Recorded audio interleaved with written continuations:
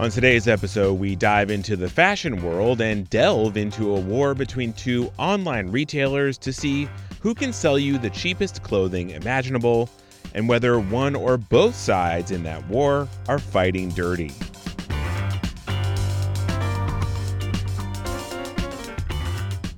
Hello, you're listening to On the Merits, the weekly news podcast from Bloomberg Law and Bloomberg Government. I'm your host, David Schultz. So you may be aware that there's an online retailer called Shein that sells a lot of stuff, mainly women's clothing, and mainly for extremely low prices. Bloomberg Law reporter Katie Arceri just came out with a story about a legal dispute the Singapore-based Shein is involved in. More on that in a bit. And I had Katie come into the studio and show me Shein's website and what the company's all about. And let's see, U.S. site. We can save up to 15% off. Let's shop now. Here. Yeah. Okay. So there's a lot of pop-up ads that I'm seeing, and it wants me to send me notifications and... Oh, yeah. Free returns. Oh, wow. This is a really busy website. This is very busy. So maybe Shein doesn't have the best user interface, but what it does have is an enormous selection and ridiculously low prices. Okay. $4 for pants. $4 for pants. How? We've got an off-the-shoulder ruched gown for $15.72. That's a ball gown? It's a ball gown. That's like something you could wear to a wedding. Exactly. For how much? $15? $15, and then you have 15% off with your code. I paid more for like a cocktail. So what's the business model here? Well, first off, Shein is online only, no physical stores. And though these clothes may look like they're made by name brand designers, they're definitely not. These are oftentimes just replicas of what the celebrities are wearing. Oh, I see. So these are what some people might call knockoffs. Yeah, knockoff of a Chanel dress. You wear it for, a couple times and you end up throwing it away after a couple washes. Wow. Yeah. And that's what it's all about at Shein, ultra cheap replicas that are designed to be essentially disposable. It's a practice called ultra fast fashion.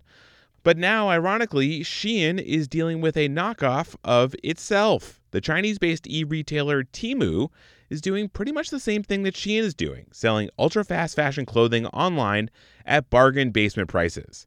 Katie and I went to Temu's website to see what we could find. Some of these. Okay, so we got a maxi cami dress for $10.79. Again, I've had lunches that are more than that. Yeah. Like a lot more than that. Shein is predictably not very happy about this, and it's taken to the U.S. judicial system to fight its online rival. Temu, however, has hit back with its own lawsuit against Shein that poses some really interesting questions about how antitrust law works. Yes, antitrust law, because Temu is arguing that Shein has an unfair monopoly in the market of ultra-fast fashion, a market that I'm betting many of you didn't know existed until a few moments ago. I get into the contours of this novel antitrust claim with Katie in a bit, but first I wanted to find out exactly how these two clothing websites work behind the scenes. Both Temu and Shein have relationships with manufacturers all over the world, specifically in China.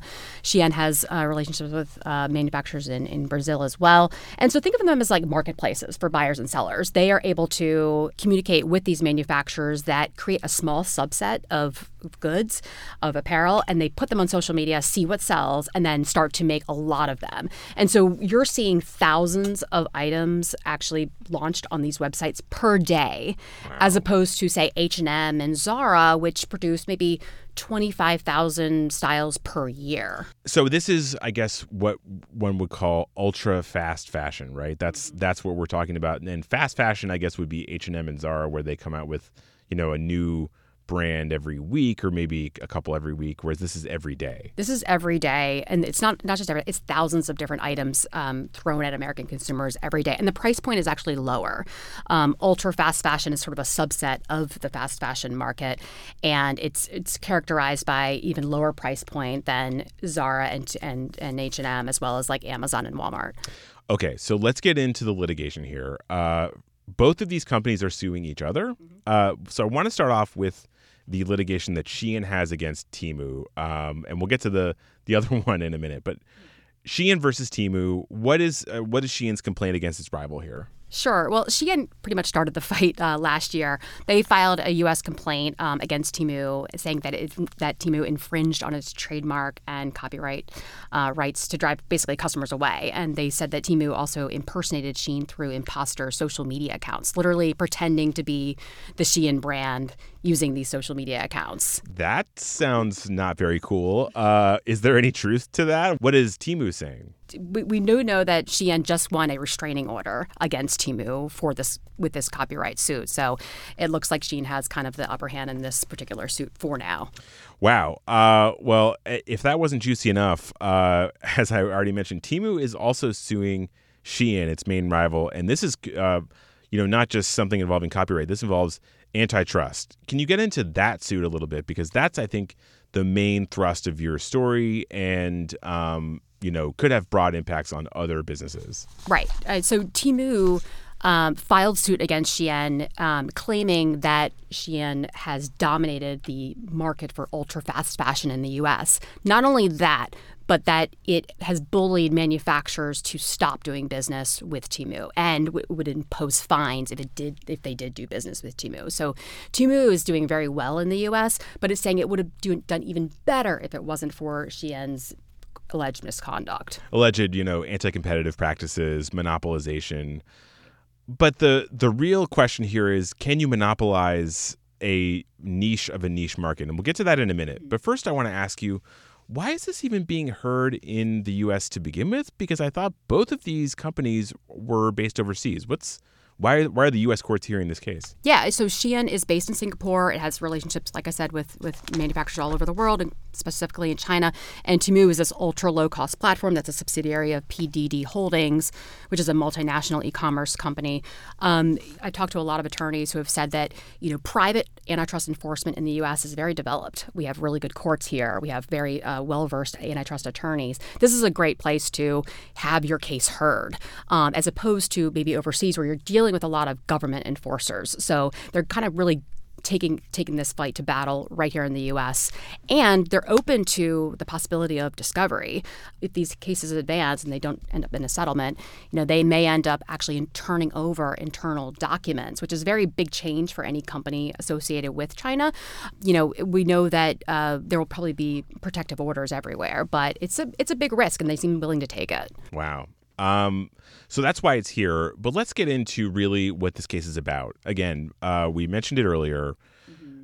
Temu is saying Shein has a monopoly over ultra fast fashion, not just fast fashion, mm-hmm. ultra fast fashion. And they're saying that because they have a monopoly in this very small new market, that is an anti-competitive practice.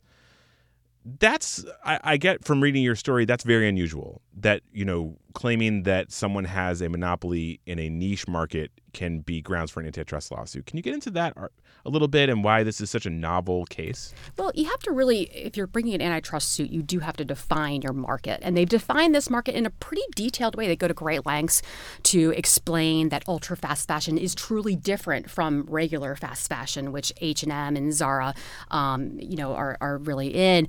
And so what they're saying is that Shein has more than 75% of the U.S. ultra-fast fashion market, and that in itself is anti-competitive.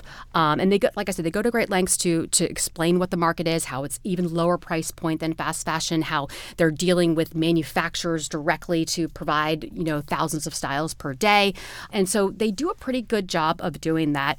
What we have right now, though, are really just allegations. Even though they are very detailed with their suit, they just don't really have a ton of evidence. That will come later if these suits advance. I see. But I get the sense that Shein really doesn't buy this. Of course, I mean, they're on the defending side of the lawsuit. Make their argument for them. What are they saying in response to Temu? Right. Well, attorneys I've talked to have said that Shein probably will file a motion to dismiss in the coming weeks, saying, ultra fast fashion is not its own market. In fact, it's no different from regular fast fashion, or it's not even different from all of retail, where we have Macy's and Nordstrom and other big players. So They're kind of they're most likely going to try to knock this suit out of the U.S. and get rid of it by trying to say that there is no such thing as ultra fast fashion.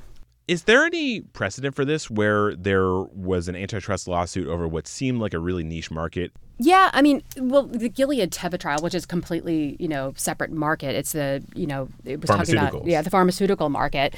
Gilead was able to Teva were able to prove that there was a market for 2 HIV treatment drugs, and they were able to prove that, other people could go to other competitors besides those 2 markets. So it is something that every antitrust case has to have, a defined market. Right. But it's about proving that is the challenge. What do people in antitrust world think about this? You've talked with attorneys and just people who are observers of this area, who are not involved in this case. What do they think? Do they think Temu's going to get laughed out of court, or do they think Temu has a real case here?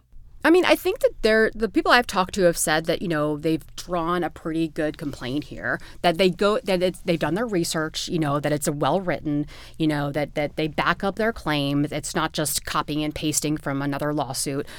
They really have done a lot of work to put this together. Whether it'll move forward is yet to be seen. What we do know is probably, Shein is probably going to keep Shein a little bit at bay with any kind of expansion in the U.S. to kind of thwart Temu even more. But this is a battle that's going to be going on likely for the years to come. So we will see this battle kind of play out for a while here in the U.S.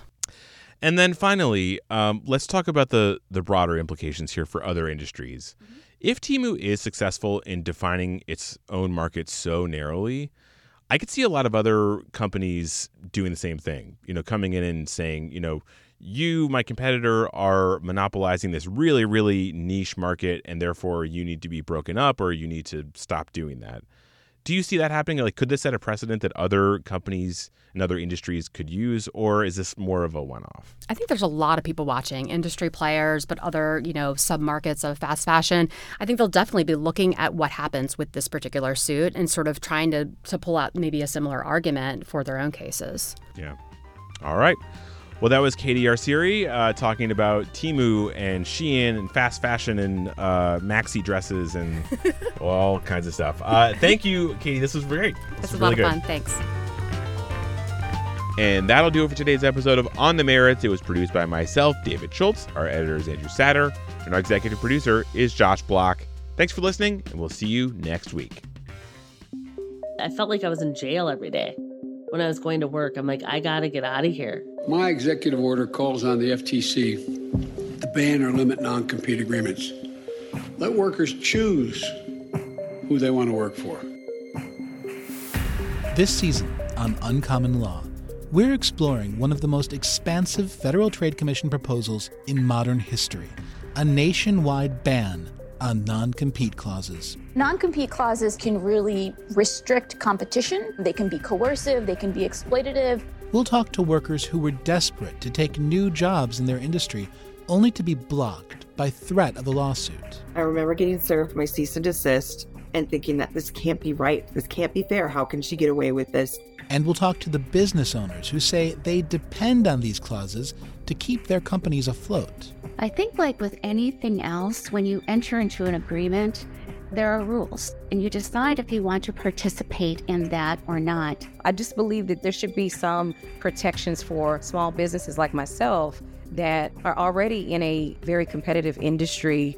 Plus, does the FTC under Chair Lina Khan even have the power to pass this rule? Look, Congress gave the FTC the authority to check unfair methods of competition. There is no limit to what Khan thinks she may be able to achieve if she can label it an unfair method of competition. Lina Khan is not coming out of nowhere. It really is the natural progression of the insights that we have about how harmful non-competes are on our markets.